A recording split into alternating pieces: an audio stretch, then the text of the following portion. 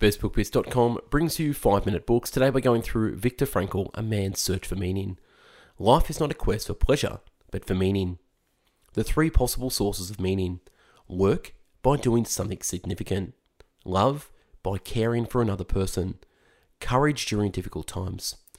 You cannot control what happens to you in life, but you can always control what you feel and do about what happens to you.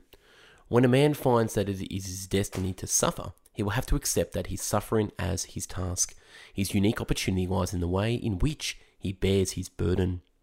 To find a meaning in one's life is the primary motivational force in man. This meaning is unique and specific and can only be fulfilled by him alone. What matters is not the meaning of life in general, but rather the specific meaning of a person's life at a given moment. It is here that we encounter the central theme of existentialism. To live is to suffer. To survive is to find meaning in the suffering.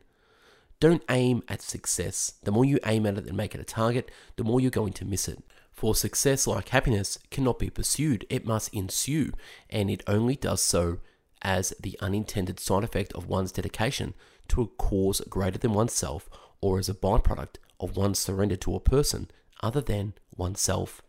Happiness must happen, and the same holds for success. You have to let it happen by not caring about it. If you are stuck in a rut or having trouble, then once a year take a mental break for 28 days and hire an elite coach to map out your next 12 months with your top 5 hard goals and set up a clear roadmap strategy. Don't waste time thinking it's a good idea to do this yourself. The juice is in the feedback. Do yourself a favor and book a free discovery call in with me using the link below for me to personally, one-on-one, map out your next 12 months to success. Do it now, link below. Back with the summary. Love goes very far beyond the physical person of the beloved. The attempt to develop a sense of humor and to see things in humorous light is some kind of trick learned while mastering the art of living. Everything can be taken from a man but one thing, the last of human freedoms, to choose one's attitude in any given set of circumstances, to choose one's own way. He who has a right to live can bear with almost anyhow. It did not really matter what we expected from life, but rather what life expected from us. Man's search for meaning is the primary motivation in his life and not a secondary rationalization of instinctual drives. This meaning is unique and specific in that it must and can be fulfilled by him alone. Only then does it achieve a significance which will satisfy his own will to meaning. What man actually needs is not a tensionless state, but rather a striving and struggling for a worthwhile goal, a freely chosen task. What he needs is not the discharge of tension at any cost, but the core of potential meaning waiting to be fulfilled by him. One should not search for the abstract meaning of life. Everyone has his own specific vocation or mission of life to carry out a concrete assignment which demands fulfillment. Therein he cannot be replaced, nor can his life be repeated. Thus, everyone's task is as unique as is his specific opportunity to implement it.